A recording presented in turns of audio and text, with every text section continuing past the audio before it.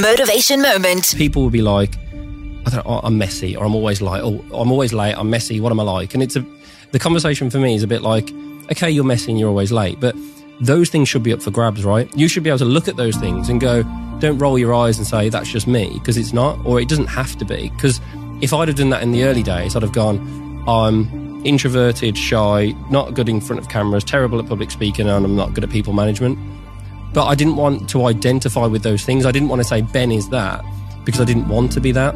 It's definitely easier said than done. But if you can try and not identify with those things, those parts of yourself that aren't maybe ideal, and you can, again, look at them in a logical manner, as you would any other problem in life, and try and solve them. Motivation moment.